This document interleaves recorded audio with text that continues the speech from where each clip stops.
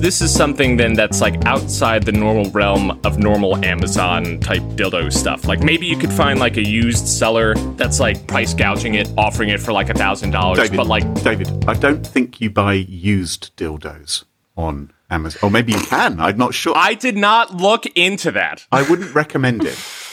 Well, pretty good condition.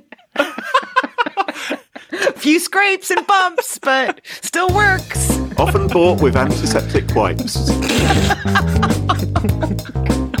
There are just some things you don't want to share, you know? Smashing Security, episode 234. Cozy Bear, Dildo Scams, and Robo Hires and Fires, with Carol Terrio and Graham Cluley. Hello, and welcome to Smashing Security, episode 234. My name is Graham Cluley.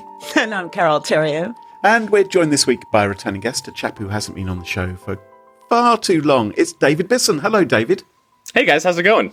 Good. Am I right in remembering that the last time you came on, we tried to record in like the worst storm ever? Yes. Sure did. Yeah. And then, like cut out like halfway before Yes. in the episode.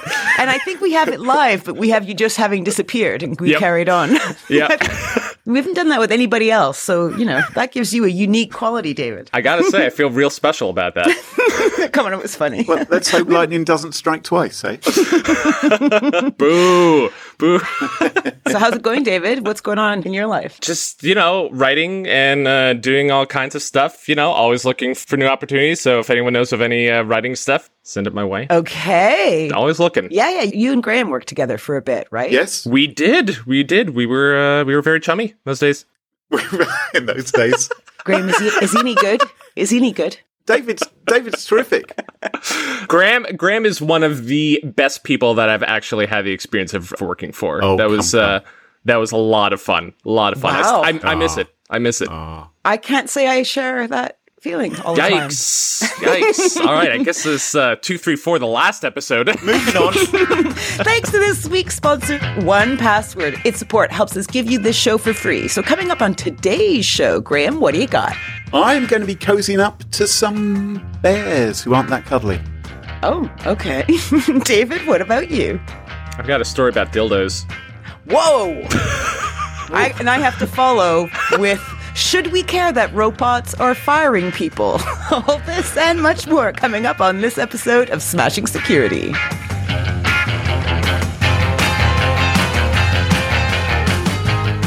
Now, chums, allow me to get theatrical for a moment. What's Montague? It is nor hand, nor foot, nor arm, nor face, nor any other part belonging to a man. Oh, be some other name. What's in a name that which we call a rose by any other name would smell as sweet? Is this Macbeth? No, Romeo and Juliet. Oh, is it Juliet? Oh! That was my impression of Juliet. I should know that from Montague, actually. You're right. That's There pretty you are. good. I gotta Yeah. say. Thank you very much. The dramatic pauses and everything. You seem like you've read that before. Well, you see, in my day, I thought he was having trouble with the three-syllable words. the female parts were taken by men back then, you see, so I didn't think it was that out of character for me to do it. Yeah, times haven't changed. You're right. They haven't really. The No. reason why I bring this up is it's all about names. Because I don't know about you, but I find it somewhat confusing, the naming of hacking groups. Yeah. And how every security company seems to call hacking groups by different names and trying to keep track. Oh, they should be all called the same name? Well, wouldn't that be handy? If so we all knew they were talking about the same one? Hacker 234. And is that just like a branding thing for like the company? Like, is that just saying, oh, look at what we've done? I think sometimes it is, because sometimes I feel like that the headline goes to the one with the grooviest name. So what I thought I would do is I would talk about a hacking group called Cozy Bear, and I am going to give you some other names used by other security companies for Cozy Bear, right? And you can tell me if this is really a name used by another security company for Cozy Bear, or one that I've added, okay? I'm not sure I'm following you at all. Are you saying that different companies are referring to this hacking group by different names? Correct. And they are doing this because... Because ... Who knows why, but they are. Maybe for convenience, maybe for marketing, maybe just because shits and giggles. I'm not sure. Are But these I security thought- companies that are doing it? Yes, they're doing this because they can't agree on the name. Wouldn't that be fun if like every journalist like gave it a different name? It's like Schmuggledorf. And what then happens is that the journalists, they will say Cozy Bear, brackets also known as blah, blah, or blah, blah, or sometimes blah, blah, or blah, blah. And you end up listing umpteen names, partly for the search engine optimization. All right, so this is what we're going to do, guys. I'm going to read you an alternative name for Cozy Bear, Okay. and you have to tell me if it is an alternative name for Cozy Bear or one that I've made up. All right? Gosh, okay. Every time it's a bloody quiz. Carole, I'm going to start with you. Dark Halo, is that a name for... Yes. Yes, absolutely correct. David, Cozy Duke. Is that a name for Cozy Bear? Cozy Duke. Yes. Absolutely correct. Okay. Crowell, Daisy Duke. Yes. Daisy Duke, is that a... Yes. No, what? Yes. No, I'm afraid it's a character from the Dukes of Hazzard. David, the Dukes. The Dukes, is that another name for Cozy Bear? I'm going to say no. Do you want to have a second guess? Yes? Absolutely right. Crowell, Yes. Grizzly Step. Grizzly Step. Yes. Absolutely correct. David, Office Monkeys. Office Monkeys. You know, I want to say yes, but I'm going to go no. I'm afraid it is another name for Cozy Bear. It is, man. Carole, Stellar Particle. I don't want to play anymore. We're very nearly finished. Stellar Particle. No. Oh, I'm afraid it is a name for Cozy Bear. Good. David, Stella McCartney. Stella McCartney. Is that another? No. No. Absolutely correct. Carole, APT 24. APT 24. Well, you wrote 29 in your document, so. What? Behind the scenes, folks. I'm trying to catch you out. APT 29 is absolutely correct. And David, Nobelium. Nobelium. That's yes. You're absolutely right. It's not just a, what is it? It's an element, isn't it? Nobelium. I think it's named after Nobel. That is another name for Cozy Bear. Now, Cozy Bear, all of those crazy names, that's what we're talking about today, right? Not Daisy Duke. We're talking about Cozy Bear by one of those previous names, not Stella McCartney. Cozy Bear is one of the most notorious hacking gangs in the world. They are known for compromising organizations, political think tanks, and governments. Since at least 2010, they've stolen data from Germany, Uzbekistan, South Korea. They've attacked the Netherlands, the United States.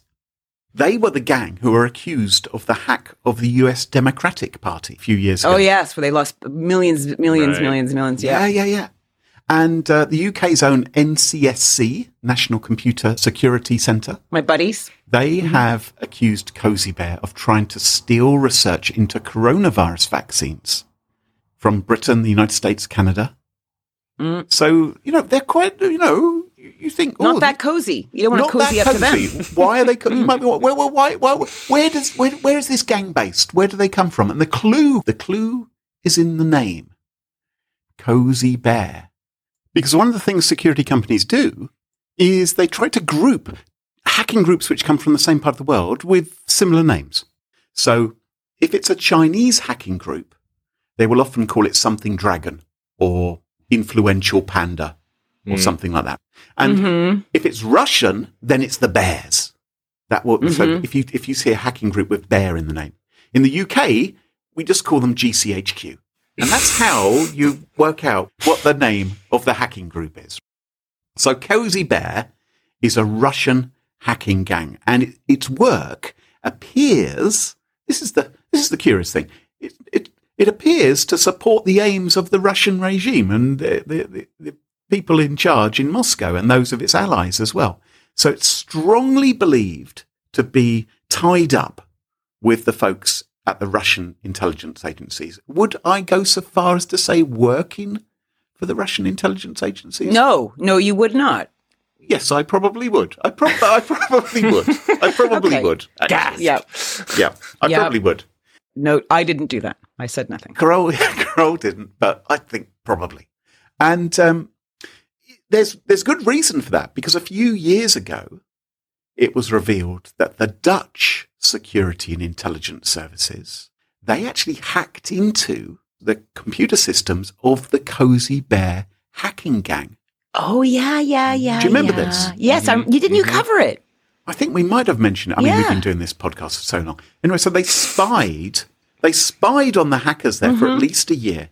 And they even managed to catch the hackers on CCTV cameras going about their work, going to get a coffee, going along the corridor because they were in these offices. And I think they sort of got hold of CCTV cameras outside the office so they could see when people were checking in. Going for smoke and stuff. Right. Yeah. And the time of day, and they'd begin to associate picking their nose. Attacks, all these kind of things. So quite extraordinary.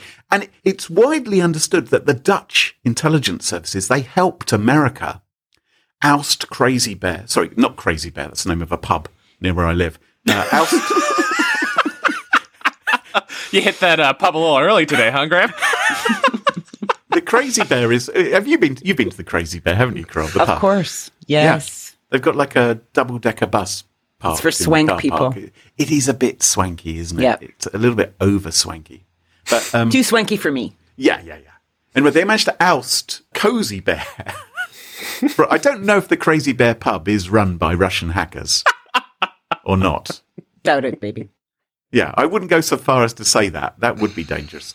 But anyway, the Dutch spies managed to help America oust these Cozy Bear hackers from computers at the US State Department back in 2014. And according to reports, the US spies were so grateful for this that they sent their Dutch colleagues cake, cookies, flowers, which is... What? No, for real. So the US were like, "Oh, thanks so much. Here's some cake." Yeah, exactly. Imagine sending cookies to Dutch people. You know, they're going to be disappointed, aren't they, when they nibble on them? Seriously. Sending flowers to Dutch people. It's like tulips to Amsterdam, isn't it? It's not. It's not really. It's like sending a Canadian maple syrup. Yeah, it didn't really make sense, did it, for them to do that? But anyway. So you're wondering, what is the latest with Cozy Bear, also known as Nobelium, which is the name which Microsoft gave them? Well, they have been fingered for the SolarWinds hack that targeted governments and other agencies earlier this year. We spoke about that in episode 214 with Professor Alan Woodward. Let's not go into that again. But most recently, news has reached us from the chaps and chapesses at Microsoft. And Microsoft says that it has been tracking new activity by the Nobelium or Cozy Bear gang. They say IT companies and government departments, mostly in the US and UK, are being targeted, but in all, something like 36 different countries. And according to Microsoft, most of these attacks have been unsuccessful, but excuse me. Oh, they got you already. There you go. Biohack. But most, they COVID'd your ass. according to Microsoft, most of the attacks have been unsuccessful. They've taken the form of password spray and brute force attacks. But Microsoft says they are aware of, quote, 3 compromised entities. Now, entities. Yes. Now, this is where it gets interesting, right? Because I'm reading this Microsoft blog post, blah, blah, Nobelium, blah, blah, hackers, password spray and brute force, yada, yada, yada. I was about 2/3 of the way through the blog post. Before I came to something juicy, because there, nestled all amongst all the yada yada, and all this, was this tiny little detail from Microsoft.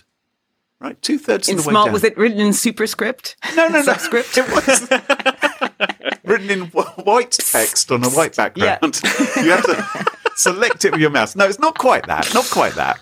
But there they said. Well, so during our investigation, they said. We found evidence that data stealing malware had been found on one of our own computers. Is that one of the entities? It's like we're aware that we've been one of those entities. Yeah. So could you say a bit quicker, please? Could you say a bit quicker? Data stealing malware was found on one of our computers. So what Microsoft said was, oh yeah, we found some malware on the computer of one of our customer support staff, which was stealing data, basic account information on a small number of our customers. In other words, the headline should have been, holy fuck, we screwed up. Well, wait to bury the lead. If you've been hit, it's possible. Like the story you're telling. It's possible because we got hacked. So Microsoft, they say by the way, I hate the way hackers are sometimes called actors. You know, they call them bad actors, don't they? Oh, I don't have a problem with that. Oh, I don't really like that. I find it confusing. Oh, well, I understand, honey. It's maybe a word that the kids use. I just always think of like Nicolas Cage or something like that, and I just think, whoa. Oh, hang on. Nicolas Cage fan club on the line right now. The Rock is like a cinematic masterpiece. I mean, Nick Cage, Sean Connery, like one of the best movies ever. Face Off? Come on. Like, oh my God. I think I walked out in Face Off. Oh, but it's so good because it's so over the top. That like fight scene at the end, it's like 15 minutes long. They're doves, their boats exploding. I mean, spoiler, but you know. That's the one where Nicolas Cage and John Travolta swap faces or something. Yes, literally. In order to pretend to be the other person? Or it would be very useful now in this land of deep fakes and, and surveillance. Oh my gosh. Hey, Graham, let's swap faces. I just want to go to Sainsbury's, not be noticed. So Microsoft, or maybe it wasn't Microsoft, right? Maybe it was Oracle. Maybe Oracle swapped faces with Microsoft. And maybe this isn't a blog post. Who knows? Who knows what we can trust anymore? Maybe it was a typo. Maybe. Microsnot, they said. Never heard that. Funny. They say that the bad actor used the information to launch highly targeted attacks against some of their customers. And they said, we responded quickly and we've been in contact with those customers to explain what happened. Can you imagine that call where they ring up? Oh, I'm sure companies do it all the time. Yeah. Hello. Oh, yes, this is the, what shall we be? Shall we be the Dutch government? Yes, Dutch government here. Oh, hello, it's Microsoft. Why are we Sean Connery? You started. I've given up. I don't even know anymore. Kind of embarrassing, isn't it? What, you? Anyway, finally, Microsoft goes on to tell everyone about the importance of best practice safety precautions to keep the bad guys out of your network, which is certainly good advice coming from them. So no complaints there. So well done, Microsoft, for that. But way to hide the story, I thought. Yeah. Offense, Graham, but you kind of buried the lead 2/3 down your story on this show reporting this. You did exactly the same thing. So pot kettle, dude. Don't know what else to say, but I'd like to say thank you for that input, Kroll, and I'll send you some Noted. flowers, cake, and cookies to make up for it.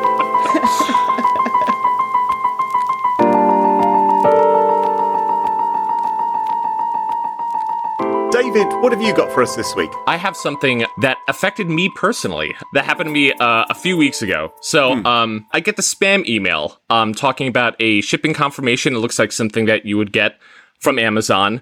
Okay. And I look down, and it looks like it's for a dildo. So I was like, okay, well, that's interesting. I look at it comes with this picture, and just straight away, I don't know. Could you describe it for us, David? Could you? Well, yeah. Okay. So, I mean, it has various shapes, and there's a remote controller involved. So if you can't reach, or I guess for vibration. It looks painfully purple to me.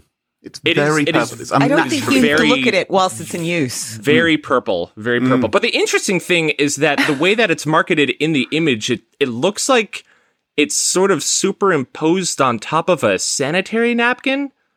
Which is like really weird.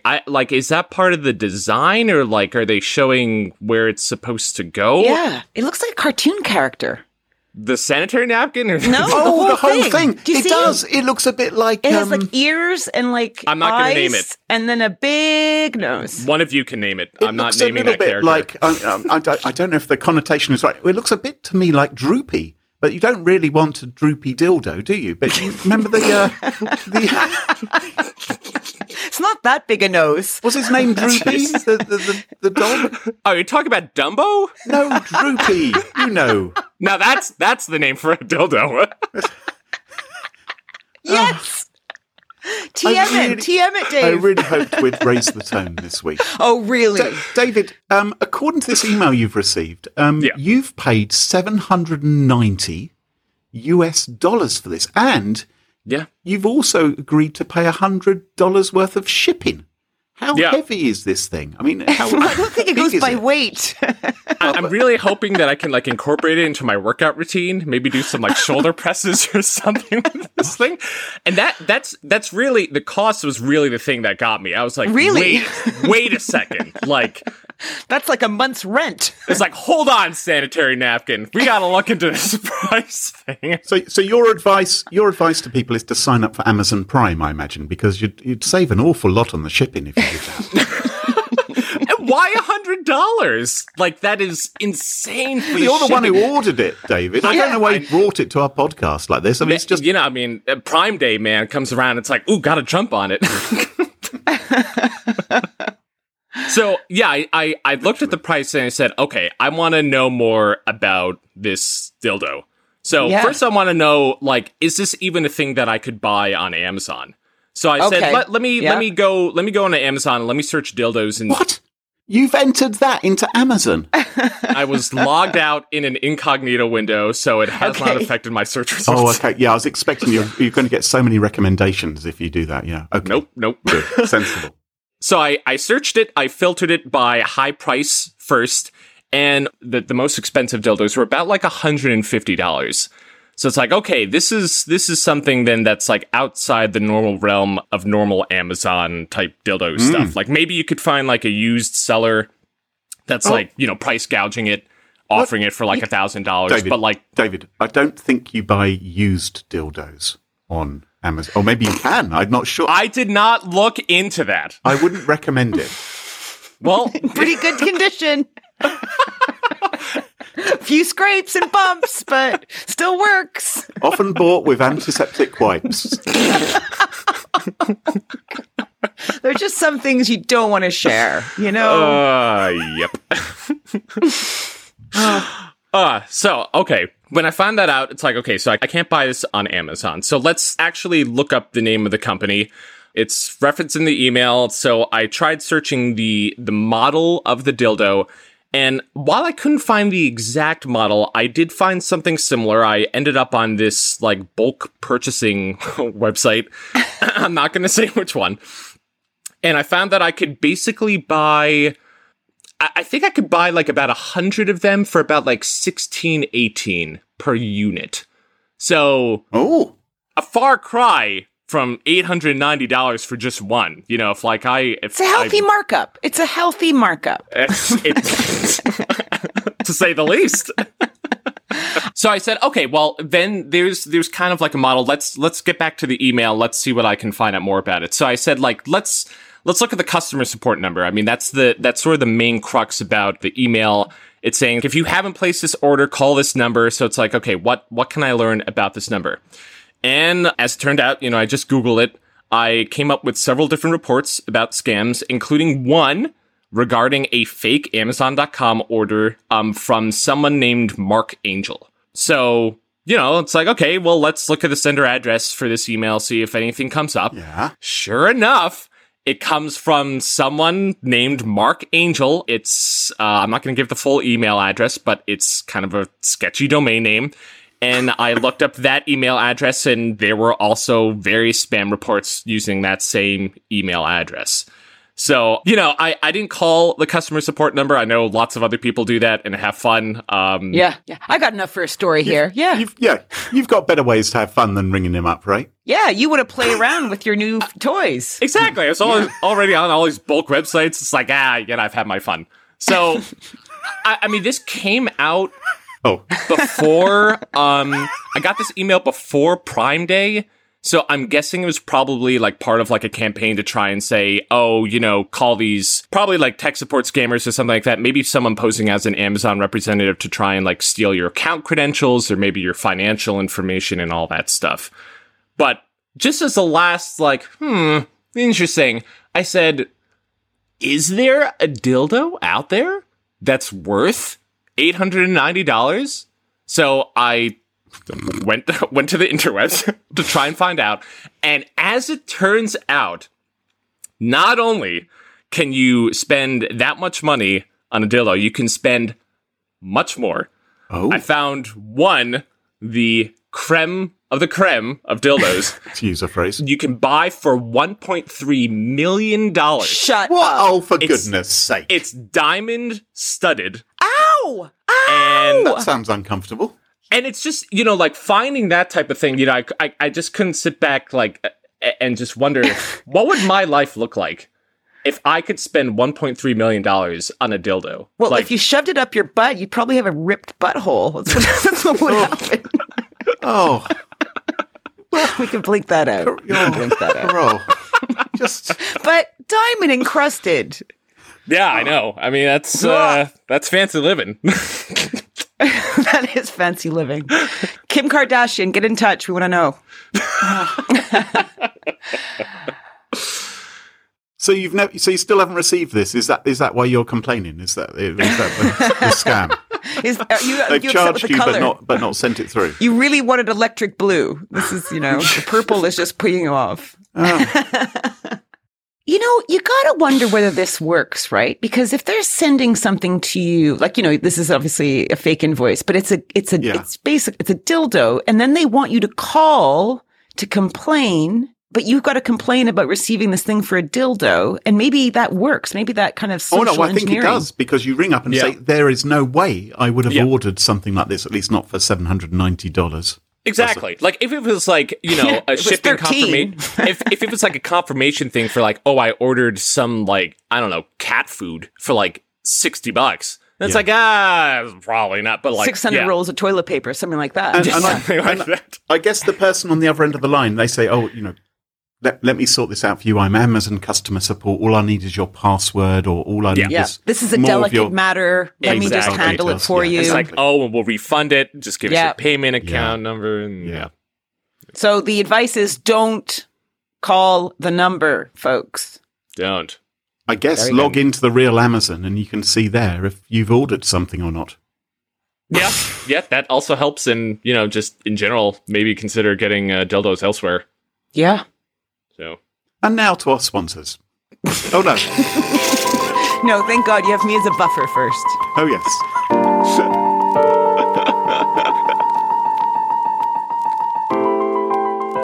Carol. Yes, Graham. What have you got for us this week? Well, Graham, we've done hundreds and hundreds and hundreds of these shows, have we not?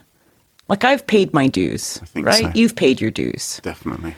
And we've proven to be reliable, right? We get a quality show out every week. Yeah, well, so. Now, imagine if today you showed up 10 minutes late to our recording. Let's say you got tangled up in your curtains or something. Okay, yes. I thought you were going to say caught short on the loo. Yeah. Right? And then you finally connect with David and I, right? And you're like, hi. Yeah. What would you say? You'd go like, sorry, curtain trouble. Yeah, exactly. I'd say, yeah. And we're supposed to know what that means. Yeah. Yeah. I locked myself in the loo or something like that. Couldn't get out. Yeah, something like that. Yeah. And then what would you expect us to say? Go, oh, no problem. Yeah, fine. Glad you're here. Yeah, glad you're not dead. What if I labeled you instead of being at risk of losing your job on the Smashing Security show? Whoa. Oh, jeez. sorry. Right? I thought we were buds. Well, let me introduce you to Amazon Flex. Okay. Hello. So, what's that?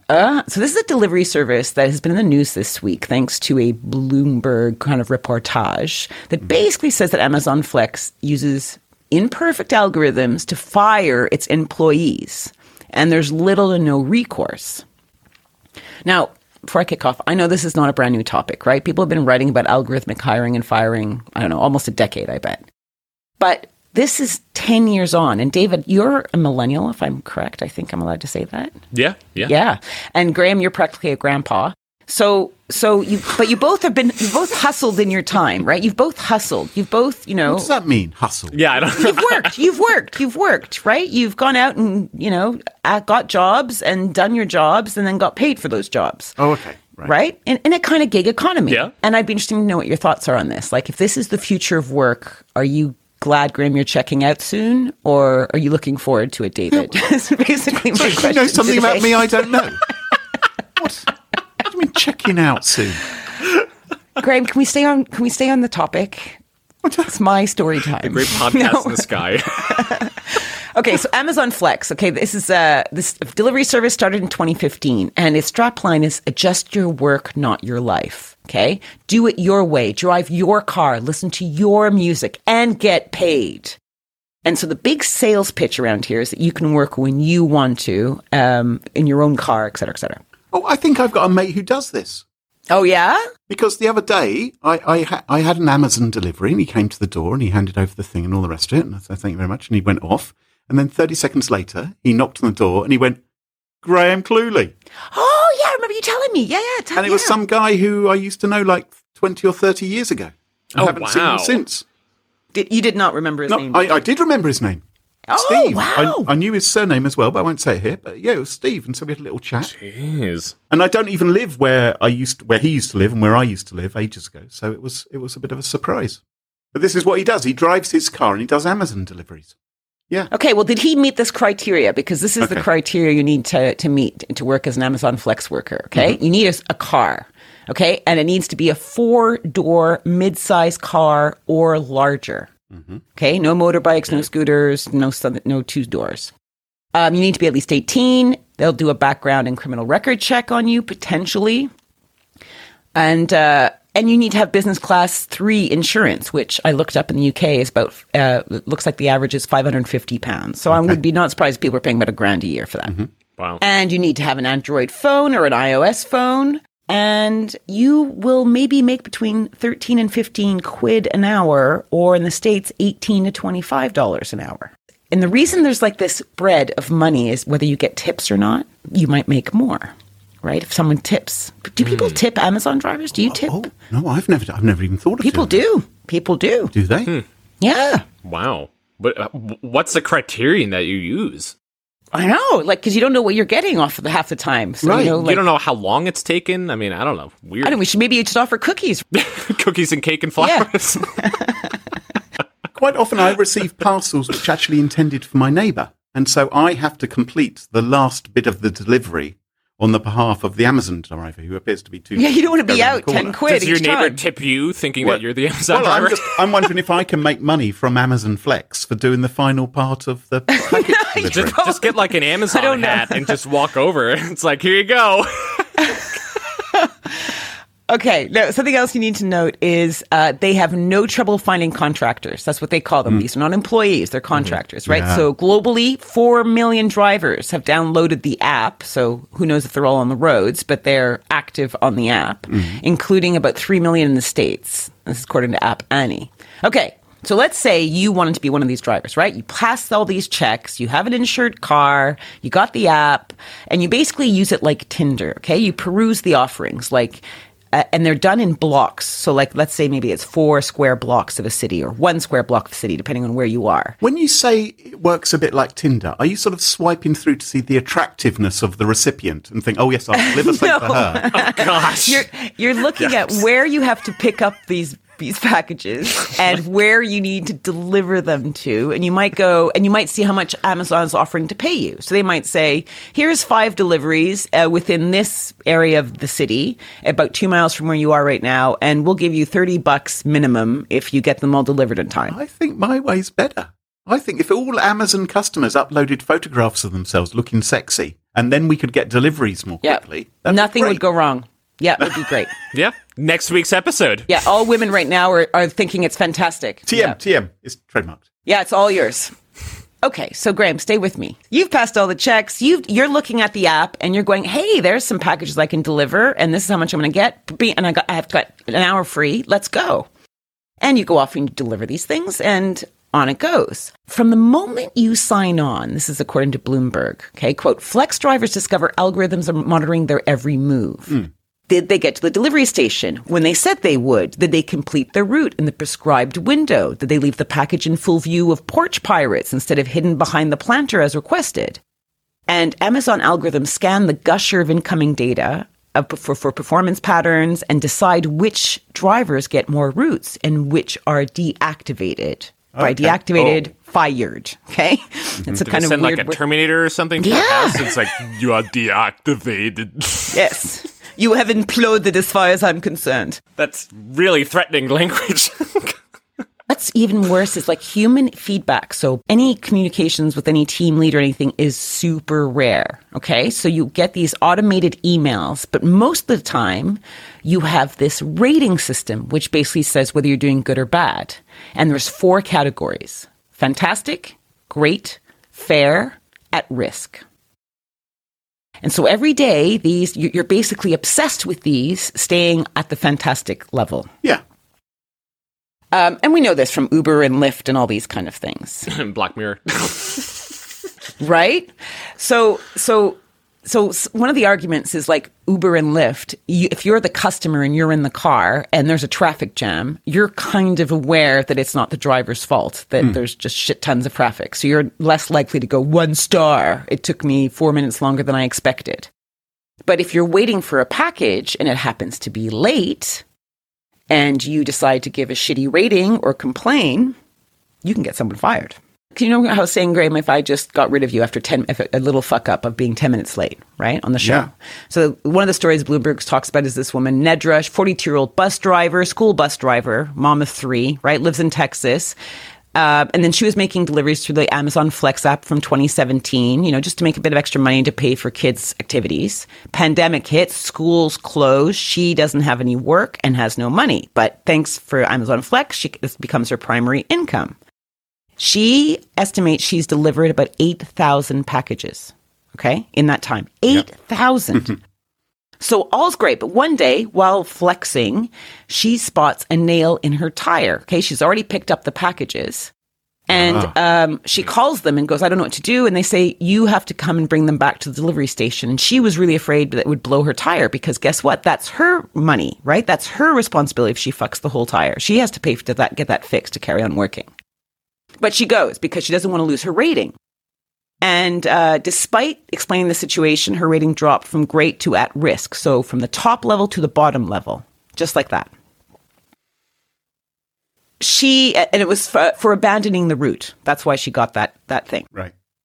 So then, she gets an email to say that she violated Flex's terms of service. And that's all she gets. She goes, as a result, you are no longer eligible to participate in Amazon Flex program and you won't be able to sign into the Amazon Flex app. That's it. So then you're like, okay, well, how do you say, whoa, you guys got something wrong? I did what you told me to do, right? Like, and apparently the support is just abysmal. So if you have a complaint, there's no real useful way to get an answer.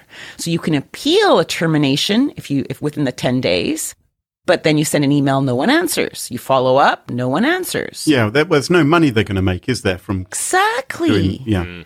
And after doing loads and loads of follow-up, she finally gets a message saying, we're still reviewing your appeal. Then a week later, we've reviewed the information and take another look at your history. Our position has not changed, and we won't be reinstating your access to the Amazon Flex program. We wish you success in the future endeavors. Wow. And this woman almost lost her house, right? This was during the pandemic.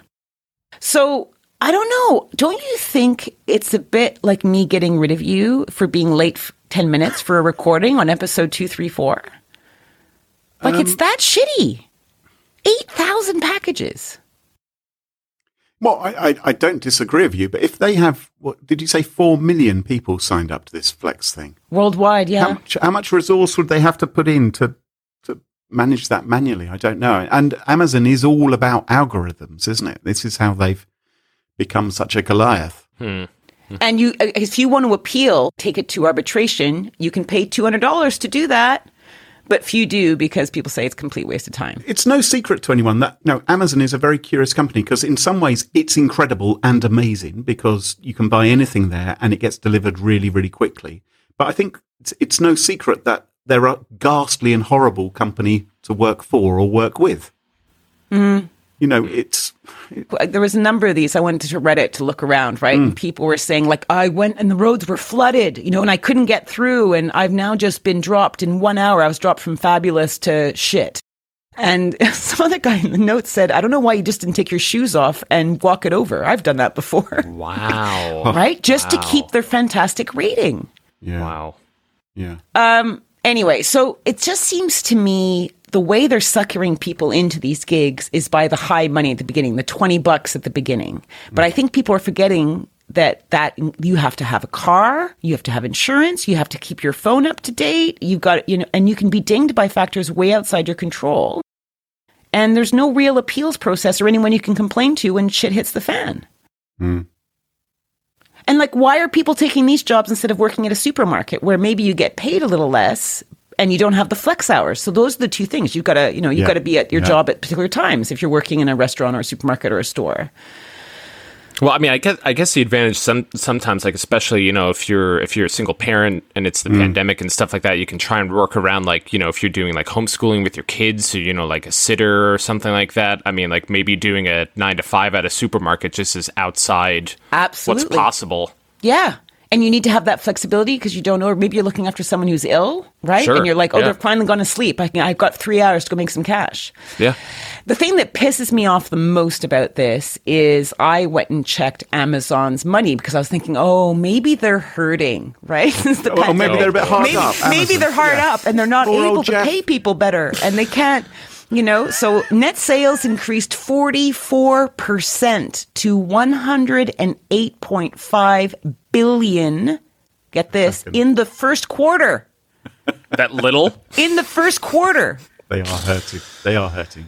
They're rolling in it. And despite that, they're basically saying, anyway, so do we need better legislation? So in the States, there's a U.S. Senator, Chris Coons. He introduced the Algorithmic Fairness Act, which would require the FTC to create rules to ensure that these algorithms are being used equitably. So there's no bias, for example, in decisions. And there's an opportunity to reverse mistakes. But apparently his proposals have gone nowhere. But recently, the UK's Trade Union Congress, TUC, warned about what it calls a huge gap in UK unemployment law over the use of artificial intelligence at work. So literally saying that AI at work could be used to improve productivity in working lives, but it's already being used to make life-changing decisions about people at work who are getting hired and fired. So that's good. I think that's good that they're acknowledging it. We need to think about what to do with these wonderful drivers. Don't you think it's time to be a bit nicer to your drivers and give them the benefit of the doubt if they're 5 minutes late? So if you're going to tip, for example, don't tip through the app. Just tip in cash, right? So that Amazon algorithms don't get to use these numbers to adjust how much you might make working for them, because that's what they're doing. They're like, on average, people get about 20 quid for, a 4-hour shift. So therefore, that's how much you can make. They add it on to the money they'll give you. It's disgusting. I don't know, Carol. No, I mean, is it something like if you don't tip through the app, will they interpret that as like dissatisfaction on the part of the customer? Wow, yeah. Oh. Interesting. See, I like where you're thinking, David. I actually thought of something else, which is, I don't know when an Amazon parcel is meant to be delivered to me, right? But if someone comes to my door, knocks on my door and gives me a brown Amazon parcel, if I could give them money, I suppose. I could give them a couple of quid, say thank you very much, whatever. But maybe when I then later open that parcel, I find out, that wasn't an Amazon delivery man. That's just someone who's going door to door with Amazon parcels in order to get tips. Right? Oh, yeah, right. Scammer. Am I too cynical to think this? That could happen. No, I don't think so. Yeah. I think I'm talking about the story because I think I fucked up actually recently. So I ordered something from TK Maxx the other day, right? An expensive thing and a not so expensive but bulky thing. Box arrives. I'm really nice. Great. Yay. Inside it is a delivery receipt for both items, but only the cheap, big, bulky thing is in there. And I freak out a bit and I email the company. And then an hour later, the guy shows up with the other package. The expensive thing arrives, but it also has an invoice for both items in that box. So I felt like a muppet because obviously I emailed them back right away saying, stand down, all's cool. But what if that doesn't matter? It's just an algorithm that goes, complaint, bye, John, or whatever.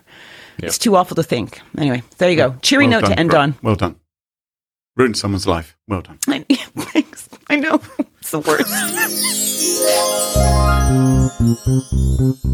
Smashing Security is sponsored this week by the experts at 1Password. Did you know that almost 2/3 of all IT workers admit to reusing enterprise secrets between different projects, creating a potential gateway for attackers? 1Password's new research report, Hiding in Plain Sight, reveals the breadth and depth of mismanaged business secrets like code, passwords, credentials, and keys, and that secrets mismanagement is the next big cybersecurity threat. Learn more by reading the full report at onepassword.com/resources, and thanks to 1Password for supporting the show. And welcome back. Can you join us at our favourite part of the show, the part of the show that we like to call Pick of the Week. Pick of the week. All right, David. Pick of the Week is the part of the show where everyone chooses something like that. Could be a funny story, a book they've read, a TV show, a movie, a record, a podcast, a website, or an app. Whatever they wish. Doesn't have to be security related necessarily. Better not be. Well, my pick of the week this week is not security related. I don't know if listeners have picked this up. David Kroll, maybe you have, maybe you haven't, but I consider myself very much a Renaissance man. I'm a fine athlete. I've always thought that about you. An excellent scholar. I have an ear for music, a talent for art, and a way with the ladies. And I think I'm the all-round package. But then I come across other people with talents as well. People who maybe are even more artistic than me. David, I invite you to visit a website. Type it into your browser right now. And you listening at home. I feel like this is just social engineering. Why can't I go visit? You can as well, Kroll, if you wish. If you wish to, you can. Listeners, don't do this if you're driving your car or in charge of heavy machinery. Wait until you're in a safe place and then go to a website called Carole. Carole.wtf. Not .com. Carole, so that's Carol with an E on the end. Carole.wtf. I don't know what WTF stands for. Give it a try. And what you will find there, what you will find there is a website of art from our very own Carole. How do you pronounce your second name? Theriot. Terrio. Carole Terrio. You can find out on the homepage. Yeah, it tells you how to say it. Doesn't tell you how to say Carole. Wow, these are incredible. Oh. Shut up, Dave. Keep going. No, looking at the one, like, I'm looking on the art gallery one, like the first one with the field and like the colored, like this is awesome. You see. And the lighthouse. Carole for the last couple of years maybe has been painting. Oh, Mindscape. Oh, so cool. Dave, I love you. And she sends them to me and some of her other friends, and she's quite clever. But Carole is a little bit shy. You wouldn't know that. But this website has just been created with amazing artwork. Who could have known she was so talented? Carole.wtf is my pick of the week. Oh, now I feel like a dick for being a jerk to you the whole show. I think you should. I do. Jeez, this is incredible. Isn't she clever? I mean, it is amazing because if I tried to paint something, it would look like someone in a straitjacket had painted something with a paintbrush shoved between his teeth. That's how my painting would look. It would look like a 2-year-old. It's really weird seeing them because they're all obviously physical, real paintings, not digital paintings, right? Yes. So it's kind of weird seeing them up here and looking at them like this. But it's very exciting. It's just scary as shit. You know? It'd be cool, like, maybe you could have like prints and stuff, or like people could like order some. Oh yes. Yeah. Like I would order like Gold Country. I mean, that's like, yeah. God. Yeah, you Thanks, could put these David. up on Redbubble, maybe, Carole. You could get prints. Maybe some people would like them on their T-shirt. I'm open to advice on this if there's any artists out there that want to recommend if I do this. But I was thinking Society 6 is the one I was thinking about. Oh, I don't know. I think Mindscape, that could be on the cover of a prog rock album. Yep. Good. Greg the Goat could be on the cover of maybe a yogurt or something like that in the supermarket. I mean, some of them are funny, some of them are spooky. Carole.wtf. Have I mentioned the domain name? What made you choose that domain name, Carole? It's very easy to remember. Okay. Yeah. So, and it's somehow and appropriate for you as well. Well, yes, and you won't forget it. Very cool. Thank cool. you. Okay, that's really sweet. David, what's your pick of the week? All right. Well, there's a new album that came out earlier this year. It's by this artist called Porter Robinson. That's his name. It's sort of like calling it EDM sort of reduces it because there's a lot of other influences that go into it, but it is electronic music. So he came out with this new album this year called Nurture, and it's just incredible. Like, you know, especially with it being summer, and if you're just like chilling and stuff like that, like just putting this on and just like sort of losing yourself for an hour while you're like, you know, just staring absentmindedly outside is an afternoon well spent. Cool. I find myself like constantly listening to certain songs like Look at the Sky, Wind Tempos, Something Comforting. Like, it is truly incredible. So can't recommend that enough, really. Just give it a listen. He's got a very slick website. A lot more whiz-bang than me, I tell ya.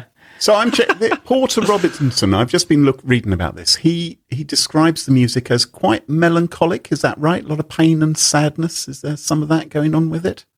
Yes, a lot of nostalgia in it. Yeah. What's wrong with... There's nothing... You like sad music, Graham. Oh, no, I'm not saying there's anything wrong with it. I love this. I'm totally going to turn this on tomorrow when I do my little painting time and check it out. That's how I'll do it. See what happens. Fantastic. Carole, what's your pick of the week? Is it, in fact, your website? No, I wasn't going to do it. I'm too scared. Okay, mine is a show called Ways of Seeing. This was a 1972. Graham, did you have pubic hair by then? I don't know. Goodness sake. 1972. Yikes, that's a question. Ways of Seeing, 1972 television series, Kate. 4-parter, 30-minute films each. They're created by John Berger and producer Mike Dibb. This was broadcast originally on BBC Two, and it was adapted into a book of the same name. Now, you can find these shows on YouTube, and my advice is run, don't walk to watch this. It is, to me, like quintessential viewing for anyone who is a bit of a creative. It will make you think about what you see, how you see, and how the very act of looking is effectively political.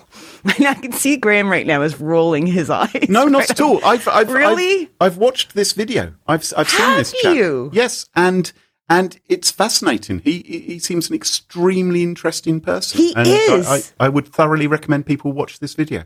Cool. Okay, well, so it's a bit like the best way to explain it is if, say, for example, I wanted to see David by Michelangelo, the statue, and I decided to do a pilgrimage to Florence to see it in person with my own eyes, and you know, and I spend the money, plan the trip, all the shit, and that will have an entirely different experience to me seeing a thumbnail image of it in my browser. Right? But both people have seen the image or have seen it in some way. So he kind of discusses all this. And the one thing I learned today is this series is said to have introduced the term male gaze during the series. And feminists took hold of it. And anyway, I just think it is incredible. There's a book as well that talks about the same issues. And there's a few more essays in it. Some of them are just visual essays. So if you love art or know anyone that loves art and you want to support them, you can obviously just go to my site and say it's great, or you can read and watch John Berger's Way of Seeing, and it'll help you communicate and talk with them and support them.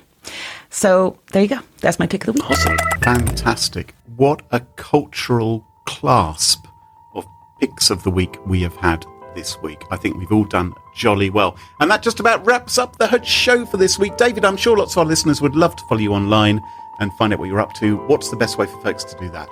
Yeah. So you can find me online, with Twitter. I'm at DM Bisson. You can find me on LinkedIn. I'm there too, and just write regularly for like IBM and Zix and all these other companies. So, if you want to hit me up, and if you have any jobs or anything like that too, I'm always looking. So, reach out. I'm available. Do it, people. He's great.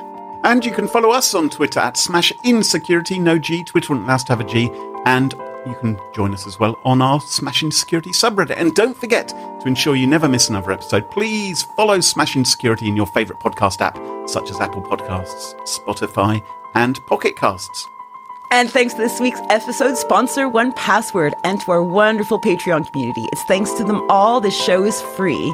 For episode show notes, sponsorship information, guest list, and the entire back catalogue of more than 234 episodes, check out SmashingSecurity.com. Until next time, cheerio, bye-bye.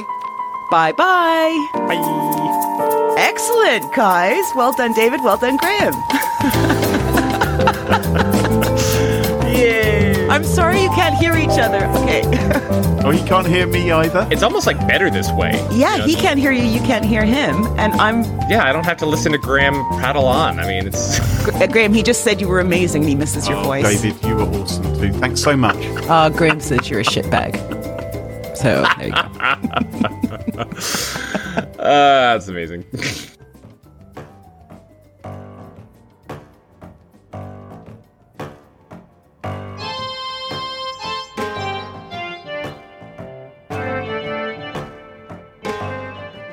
Hey everybody, Carol here. This week, I thought I would share with you how the sausage is sometimes made at Smashing Security. We had a bit of a snafu, but I think we've hidden it fairly well. I don't know why I'm telling you about it now, but maybe because it's funny. So, while we were recording this episode, we had just finished up David's pick of the week. And suddenly, David and Graham could no longer hear each other. Listen to this. You guys can't hear each other. Oh, David Bisson has left. Oh, no, I can't hear anything with Graham. Okay, well, look, this will maybe work. Graham, go to my story. Okay, we'll say it's amazing. Go to me. We're going to crack this on. We can do this. We're all recording locally, right? Yeah. Okay. Should we try? Should we try? Yeah, but don't we want David on the call, on the recording? We're so I close. can hear David. So basically, we carried on recording the show with me as the proper middle woman. Fun. Maybe you want to re-listen and see if you can spot it. But, you know, we're pretty profesh. As always, thank you to all of you for your support and kind words. It means the world. See you guys next week.